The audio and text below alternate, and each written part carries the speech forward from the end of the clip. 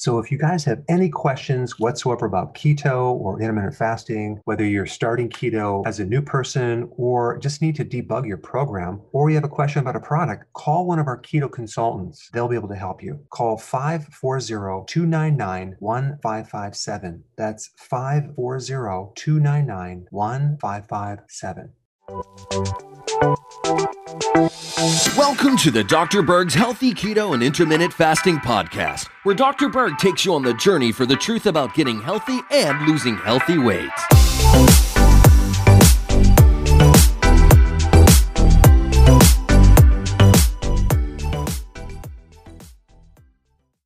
Today we're going to talk about the relationship between fasting during Ramadan and its immune effects. Ramadan lasts between 29 and 30 days, and you're required not to drink or eat anything just before sunrise to just after sunset. This is a dry fast, and what I mean by a dry fast is you're not drinking any water. Now, before we get into the benefits, I do want to point out this one very, very important point. If you look at some of the studies done on Ramadan, you're going to see some mixed reviews. And I think the reason for that, because what you eat before and after you fast is going to make or break your success. If you are eating a lot of junk food, refined carbohydrates, that is going to greatly inhibit these amazing effects that you could achieve if you added keto-friendly foods, low carb, during the meals.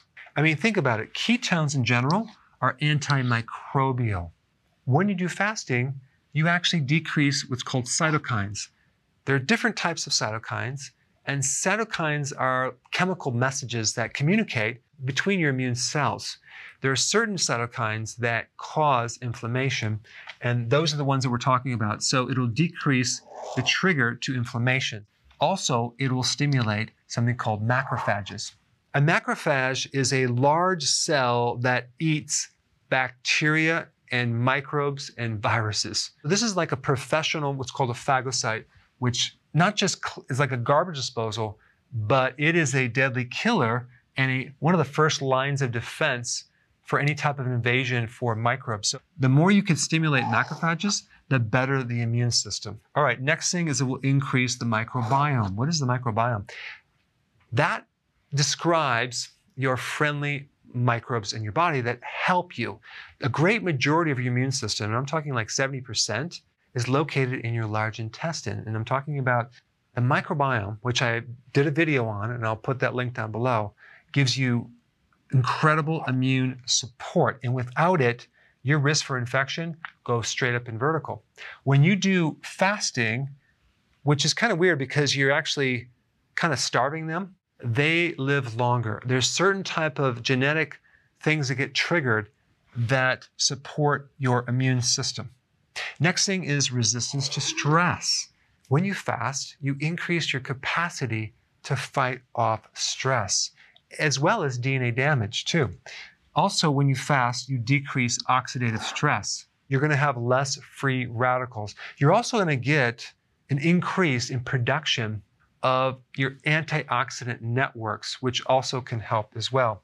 And lastly, fasting will increase autophagy, which is your body's ability to recycle old damaged parts, as well as microbes. There's a very specific type of autophagy called xenophagy, which targets pathogens. One huge benefit of fasting is basically the elimination of these microbes that can stay dormant in your body for many, many years. Ramadan has huge, powerful effects on the immune system, but I think it could be a lot better if you also add keto. If you're new to my channel, I put a link down below of exactly what you should be eating to enhance your benefits. If you want more information about fasting, check out this intro video right here.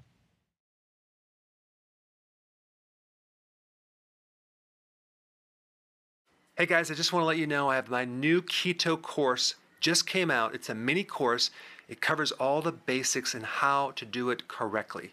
You can get through this in probably 20 minutes at the very most. So if you're interested, click the link below and get signed up now.